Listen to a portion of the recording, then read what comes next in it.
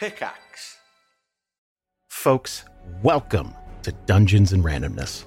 Since 2012, myself and an amazing cast of 18 have been telling stories in our homebrew world of Theria.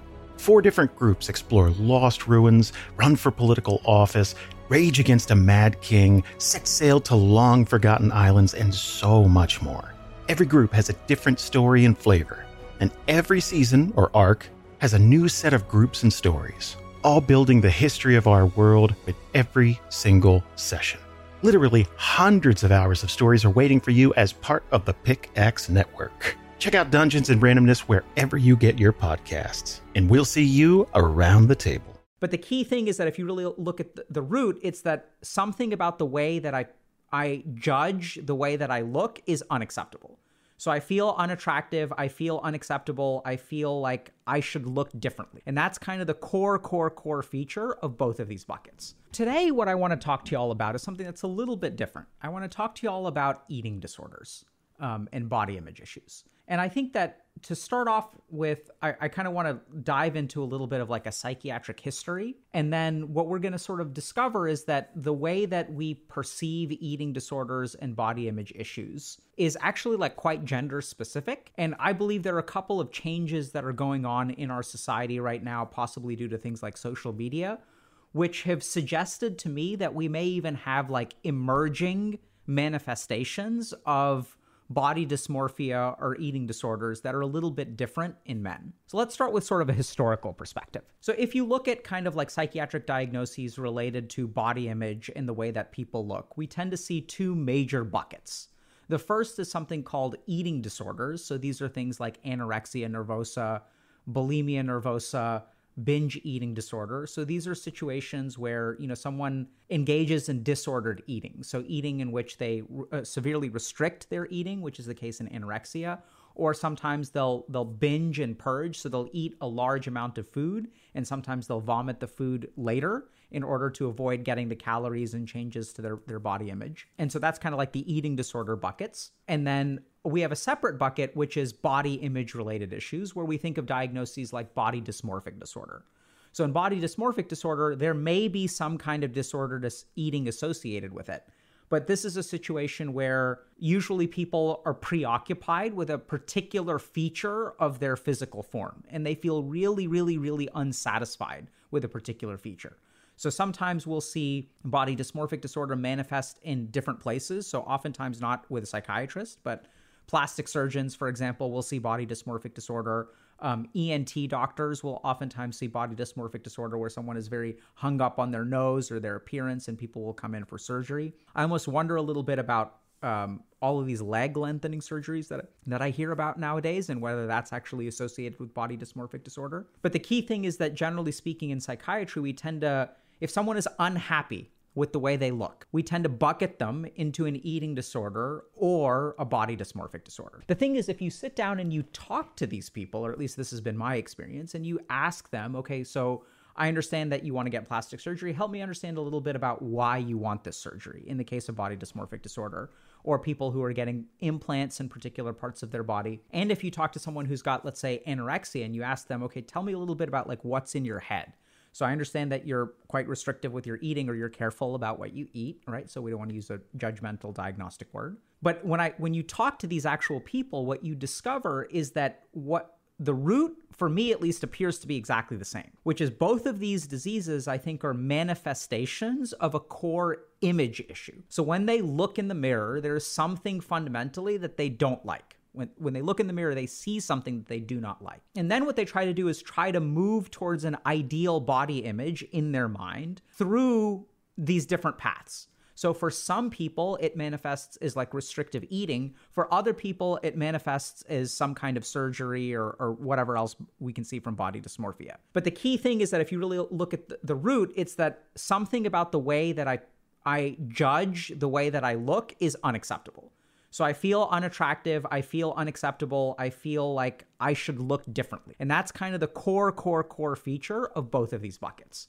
So oddly enough, even though we sort of diagnose them quite differently, like the diagnostic criteria are very, very different, when I sort of think about these patients, I almost kind of treat them the same way, especially in psychotherapy, which is sure there may be particular behaviors that are kind of the end manifestations of their core psychological issue. But the core psychological issue is essentially the same, which is not accepting the way that we look, or being very, very bent out of shape about the way that we look. Now, the interesting thing is that if you look at these diagnoses, what you'll sort of discover is that there's a big gender difference in terms of how often people get diagnosed with this stuff. So, for example, anorexia nervosa has somewhere between 0.6 and 2.2% of the population has anorexia nervosa. So we're talking less than 1 in 100, up to maybe about 1 in 50. The other thing that we notice about anorexia is that it tends to have a very, very strong gender skew.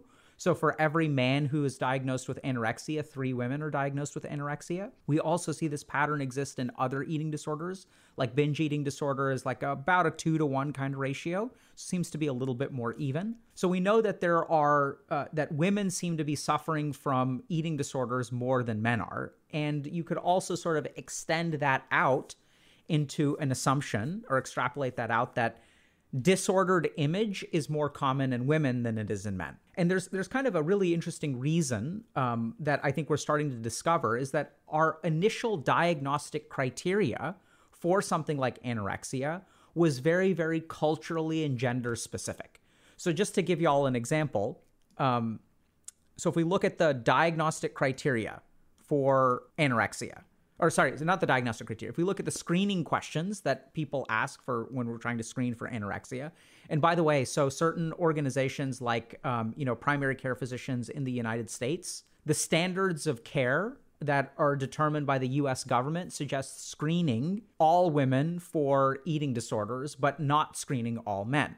Now, I don't think that that is any kind of like discrimination. I think that that's just sort of valid, right? So like, for example, we don't screen men for cervical cancer because they don't have a cervix.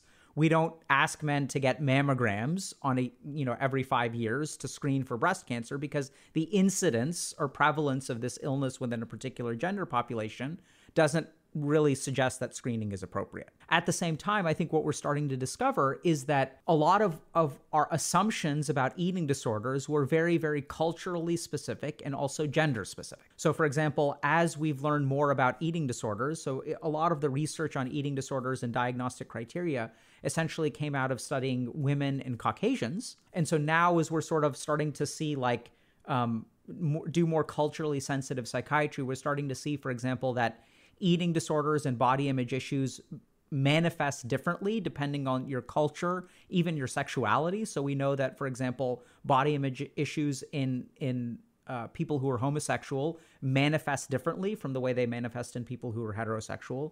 We know that, for example, body image issues in the Singaporean and Chinese community are different than in the Caucasian community, are different in, let's say, African communities or Latin American communities. And so we're starting to discover that our initial assumptions about, how we diagnose an eating disorder was very, very culturally and gender bound. And I think this is best exemplified by the U.S. Preventative Task Force's screening questions for eating disorders. So what I'm going to do right now is just read a couple of these questions out to you. So here's how we screen for eating disorders. So for example, do you make yourself sick because you feel uncomfortably full? Do you worry you have lost control over how much you eat? Have you recently lost more than 1 stone or 14 pounds or 6.35 kgs in a 3-month period? Do you believe yourself to be fat when others say you are too thin? Would you say that food dominates your life? Hey chat, if y'all have wanted to try coaching, your first session is now on us.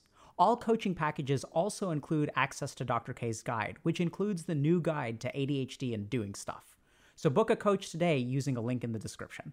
So if we listen to those screening questions, what we notice is that these are screening questions that have to do specifically with weight loss. And that's because if we look at people who have anorexia, right, they're very, very, very concerned about having a low weight. But if you kind of go back a little bit and step away from the manifestation of the eating disorder and go to the core issue is when I look in the mirror, I really, really don't like what I see. And this is almost like an irrational belief, right? Because I can look at myself and I can be unsatisfied. That's a normal human experience. And we can move to make changes to our diet or exercise or whatever to start to feel better about the way that we look. The key thing, though, is some of those beliefs are rational and some of them are irrational. And how do you tell the difference? Well, it's like, do the beliefs change depending on your appearance? So if I look in the mirror and I say, hey, I'm a little bit overweight or I'm overweight, and then I proceed to lose 5 pounds or lose 10 pounds. And then when I look in the mirror, does my response change? So as I start to get healthier, do I feel more satisfied with myself? Or do I persistently believe that what I see in the mirror is unacceptable? And that's really the key difference between sort of unhealthy body image and healthy body image, which is that, is it responsive to feedback? And so what we tend to see is our screening questions are really focused on weight loss. But really the core issue here is a body image issue. And as we've done more and more research on different cultures and different genders, what we're actually starting to discover is that core issue of body image manifests in different groups of people in different ways. So for example, if you try to screen a man for body image related potential diagnoses, the screening questions that we have, which are screening questions for eating disorders, may not actually apply to men because, as we've discovered and we're about to get into, body image issues for men are actually quite different. So as we've learned a little bit more, we've discovered, okay, what kind of body image issues do men have? So I think these are really best described by sort of like the mesomorphic ideal. I want to say maybe 60 or 70 years ago, there was a physician who sort of described that there are 3 body types. So one is sort of like thin and bony. One is what we would call kind of like big boned. So these people tend to have like rounder frames or stockier built, tend to be like wider as opposed to taller. So we sort of know that there are these different kinds of body types. And the middle type is something called mesomorphic. And so mesomorphic people have wide chests, narrow waists, so wide like shoulder length, actually. So the width of the shoulders are wide. Narrower waists compared to shoulders. A high degree of muscular definition, so like very, very visible muscles. A low body fat percentage. And so this is kind of like the mesomorphic body type. And so if you look at sort of perceptions of male ideals and you look at men and the kinds of bodies that they aspire to, they tend to essentially focus on this mesomorphic ideal. And so the key thing is that if I'm interested in a mesomorphic ideal, if you ask me, have I lost weight over the last 3 months, that's something that I'm not going to be interested in. My goals or my insecurity in the way that I appear won't map on to the screening questions, right? Because what I actually want to do is I want to put on weight. I want to build muscle. I want to be bigger. I'm not interested. It doesn't bother me that I lost any weight. Like, that's not an issue.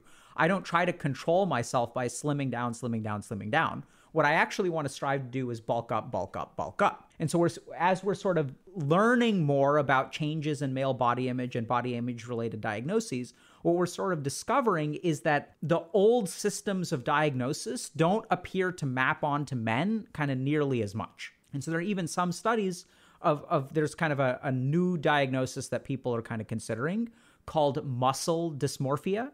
So this is where people are like really, really concerned about their lack of musculature and really strive to be like more muscular.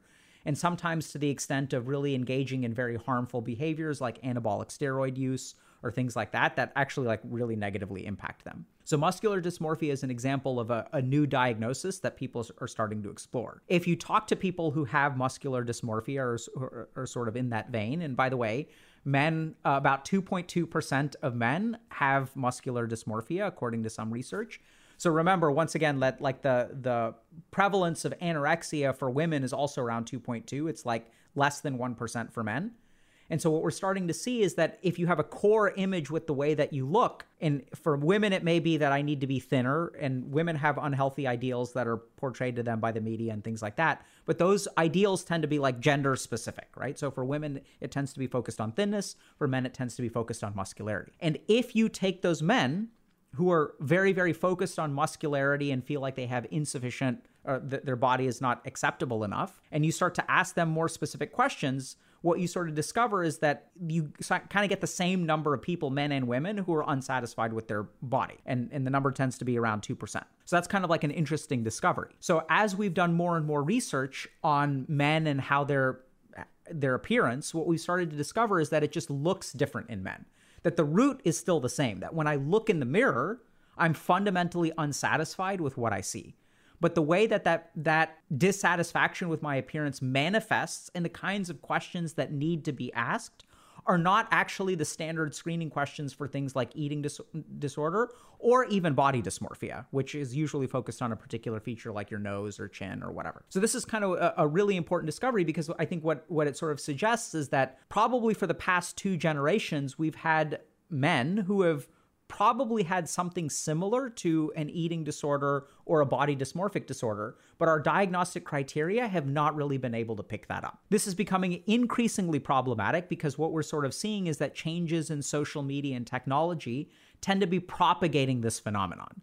So this is where I just made a statement that for the past 2 generations, there's a chance that we've been sort of missing diagnoses for lots of men. But that may not necessarily be the case. What we could actually be seeing is that actually it wasn't that bad, let's say 1 generation ago, 50 years ago, 60 years ago.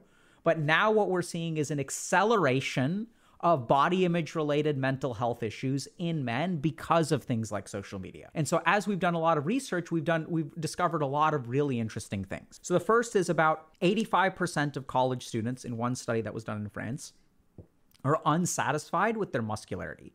Now, this doesn't mean that they have muscular dysmorphia. What this sort of means is that 85% of college-aged men in France, at least, and this is, I think, pretty generalizable, tend to be pretty unhappy with the way that they look. And that probably is influenced by social media. So what we sort of see is that much like the same factors that drive unhealthy body image in women also drive unhealthy body image in men. And social media is a big part of that. So as we tunnel down and we start to ask men who feel uncomfortable with the way that they look, okay, what's going on in your life? Like, where do these thoughts come from? What has your upbringing been like? What we discover is actually quite shocking. Okay, so we're going to talk a little bit about that. So as awareness that body image issues in men may be worse or look different from body images, the way that body images look in women, as awareness of this has grown, researchers and clinicians have started to dive more into men who struggle with body image issues. And what they've tried to do is figure out, okay, how big of a problem is this? And more importantly, how do we detect the problem? How do we catch all the people who have fallen through the net? And what we've discovered is actually incredibly fascinating. So the first thing is that anywhere between 25 and 68% of men with body image issues have very, very critical or emotionally abusive parents. So emotional abuse by parents or being neglectful or parents chiding your appearance or making fun of your appearance seems to correlate very, very, very highly with having male body image issues. Once again, this may not be very different compared to women. So women may experience sort of the same numbers, and that's sort of shared, right? So we know that if you've got critical parents, that there's a greater chance that you'll develop body image related issues. Other really shocking things include, so sometimes we'll see high incidences of trauma. So including like 28% in one study of men with body image issues were actually sexually abused. So that's a shockingly high statistic that I think is probably a bit of an outlier. But we definitely see a history of abuse or emotional neglect or very, very critical parents, and especially parents who are critical of appearance. Another thing that we tend to see when we explore what's it like to have body image issues as a man, we tend to see that there's a lot of social anxiety. And so this is kind of interesting, but it seems like one of the most common manifestations of body image issues is what men will describe as socially anxious. So if you kind of tunnel down into this, what you find is that they compare a lot, and they also do upward comparisons. So some people in their head will be constantly or commonly comparing themselves to someone else or some kind of ideal and will be falling short. The interesting thing is that when you ask this person, okay, like, what do you experience? They won't say, oh yeah, I have body image issues. What they will describe subjectively is that I'm socially anxious. Because what that sort of means is that when they go into social situations, why do they think they have social anxiety? It's because their mind is constantly making image-related comparisons with other people around them. That's really what their manifestation of social anxiety looks like. We also tend to see that men with body image issues are high on the alexithymia scale. So alexithymia is the inability to recognize or name your emotions. So they tend to feel a lot, but they're not really sure what they feel, and they're almost colorblind to it. And when we become colorblind to our feelings, what tends to happen is we start to form complex, almost logical narratives in our head about the way we feel about ourselves and the way society is and things like that. So those emotions, we don't recognize them as emotions. They almost transform into something like logic in our minds. And so as we tunnel down into like what we know about men who struggle with body image issues, and this is another huge problem with the research, is that most of the research, I would say I read about 20 papers in preparation for this, including textbooks and things like that. Or sorry, not including textbooks and stuff. And I would say about 30 to 50% of the papers that I read actually focused on bodybuilders. So this is another problem that we have on research for men with body image issues, is that we tend to focus on people who are bodybuilders and sort of very, very obsessively exercise. Whereas my guess is that actually a lot of what we're seeing in terms of male mental health problems may be more related to body image issues than something else. But it manifests in kind of a different way. It manifests as social anxiety. It manifests as shame. It manifests as all of these different things. But as you actually tunnel down, my guess is that there's a lot of men out there who fundamentally don't feel good about themselves when they look in the mirror. Now, some of this may be within the normal range, right? It's not necessarily a psychiatric illness, like we sort of mentioned.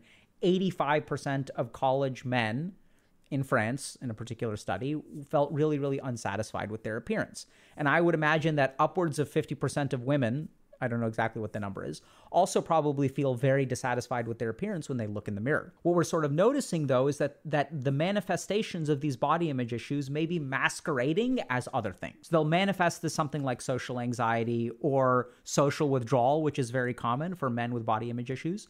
They also manifest as other things like emotional numbness, as well as, what was it? I was going to say one other thing that's really common. Emotional numbness, social withdrawal. Yeah, like social isolation is another piece of it. And the other really interesting thing is that even if you look at this whole like alpha beta thing, right? So the alpha beta thing, if you really look at what's the foundational belief for this alpha beta conversation, at the bottom of the whole belief system is an image issue, right? It's that there's a particular ideal.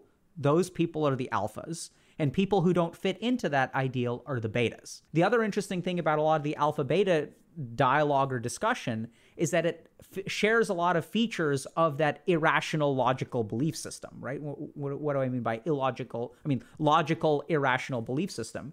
What I mean is that it's internally consistent in terms of logic, but it's not actually like based in science, or more importantly, people who make progress in terms of their appearance don't actually feel better about themselves, right? Once a beta, always a beta. And once an alpha, always an alpha. So these kind of unchangeable qualities, I actually wonder if a portion of those people are more in the bucket of actually having like a masculine body dysmorphia kind of diagnosis. Now, we can't diagnose people over the internet. That's not what we're designed to do. And we're also we don't even know that that diagnosis really exists. The reason that I'm sharing this stuff with y'all is because I think that these core issues of body image are starting to manifest somewhat differently in men. And especially because of things like social media, we're seeing people check a lot of these boxes, right? So this is sort of the core reason I'm doing this lecture today, is because I think if you look at people on the internet, they check so many of the boxes of what we've learned for like male-related body dysmorphia. So emotional neglect in childhood, sometimes even rising to the level of emotional abuse, hypercritical parents. We're also seeing social avoidance, social withdrawal, a lot of appearance based on comparison, and specifically upward comparison. So a lot of these people's thoughts are focused on how I look versus how someone else looks. We're also seeing a high degree of alexithymia amongst a subset of men on the internet. And then the last thing is that there's sort of this intractable belief that no matter how much I change, it's never going to be enough, right? So other people will be able to exercise, but I won't be able to exercise. Or even if I exercise, it won't be enough because my jawline is insurmountable. So if we go back to thinking about, okay, what are like healthy responses to sort of being unhappy with the way, a healthy response to it is, okay, let me go exercise. And then when I look in the mirror, I feel better about myself. But what I'm noticing is that there's a subset of people who are men on the internet who, no matter what they do for their appearance, it never feels like it's enough. And so when I see all of these sort of research-based risk factors for body image issues, and I see a diagnostic system that was sort of developed primarily by working with Caucasian women, I start to scratch my head and wonder, okay, if you check all these boxes, do you really have social anxiety? Or at the core of all of this stuff is when you look in the mirror, no matter what is actually there or what you do, you're always going to feel unsatisfied by it. And if the answer to that question is yes, then I think we could be seeing sort of an emerging body image related diagnosis for men. So if you feel like you kind of fit some of these boxes, and this is the really challenging thing, is I would encourage you to go see someone like a therapist, because, and this is also where things get a little bit tricky, because the therapist is also going to have to understand that like you may have a body image related issue that may not look like anorexia or binge eating disorder, that it may manifest in a slightly different way or drastically different way. And so this is what's really tricky, is that even as psychiatrists, we're recognizing that the world is changing, people are changing, technology is changing the way that we perceive ourselves. And so we really aren't entirely caught up with it. So even things like muscle dysmorphia, which is the most common kind of male-related diagnosis that's studied, is not an official diagnosis. So it's like a proposed new diagnosis. So if this stuff kind of resonates with you, I'd strongly encourage you to get evaluated. But even if you get evaluated, consider that the default language that your therapist has may not really perfectly apply to this situation. And you may need to be a little bit more vocal about sort of sharing your thoughts and feelings, and sort of almost not really convincing, but really giving your therapist a window into what your mindset truly is. So hopefully that's helpful. Questions? Let me see if there's anything else we want to talk about. Oh yeah, there's one other thing that I wanted to talk a little bit about. So there are also a lot of things in social media which I think could be propagating unhealthy body image issues that we actually don't think of as propagating unhealthy body issues. So obviously there's a bunch of stuff on social media that's like bad, makes us feel bad about the way that we look. But there's all kinds of things that are actually kind of like more acceptable, right? So if you look at someone who's got anorexia, and they will frequently post a lot on social media. By the way, so this is a little bit different, but men who have body image issues, one of the things that correlates with how severe their body image issues are is lack of posting. So oddly enough, like people who are very, very inactive, or inactive in the sense that they don't post selfies. So like for men, for example, correlation with body image issues posting selfies is inversely correlated with body image issues. So the worse that you feel about yourself, the less likely you are to post. Whereas there's some data that suggests that the opposite is true of women. That's just like one example. But I think a good example of this is like cheat days. So when we look in social media, like and people post about cheat days, right? So this is something that is generally viewed as like good and healthy and acceptable. But if you really look at it, like what cheat days kind of are is like a binge pattern of eating, right? It's like eating 2,000 calories in a particular day. And we'll sort of like socially glorify this in a lot of ways. Other examples of stuff that has been shown to really correlate with negative body image issues, especially for men, are things like fitspiration. So these are situations where like, you know, we'll have posts and people will sort of accept that this is an ideal that we should all strive for. So even a lot of this like body, this fitspiration, like fitness oriented content that people make, like food related content that people make, may actually be having like a negative damaging impact on our mental health, even though it's sort of like lauded, right? So these people who are like fitness influencers, for example, like we don't think about them as damaging in any way. We think about them as inspiring. And I'm not suggesting that these people are culpable in any way. I'm just sort of saying this is kind of how our society has evolved, where we sort of like honor those people. We raise them up on a platform. We're like, wow, I really want to look like that. And what we're starting to discover is that there may be some negative impacts of that kind of thing. We're also seeing, just as an interesting tangent, there's another diagnosis that people are proposing, which is orthorexia nervosa. And orthorexia nervosa is like a very, very disordered perception around what you eat, but it's not about losing weight. It's about like wanting to be healthy. So we'll see some horror stories of parents, for example, that will deprive their children of particular like nutrition because they're very, very, very focused on like a particular, dietary style that they view as like fitness oriented. And in the most tragic cases, what we'll actually see is like children who are removed from parents or will suffer like, medical complications. In drastic cases can even pass away from those kinds of nutrient deficiencies.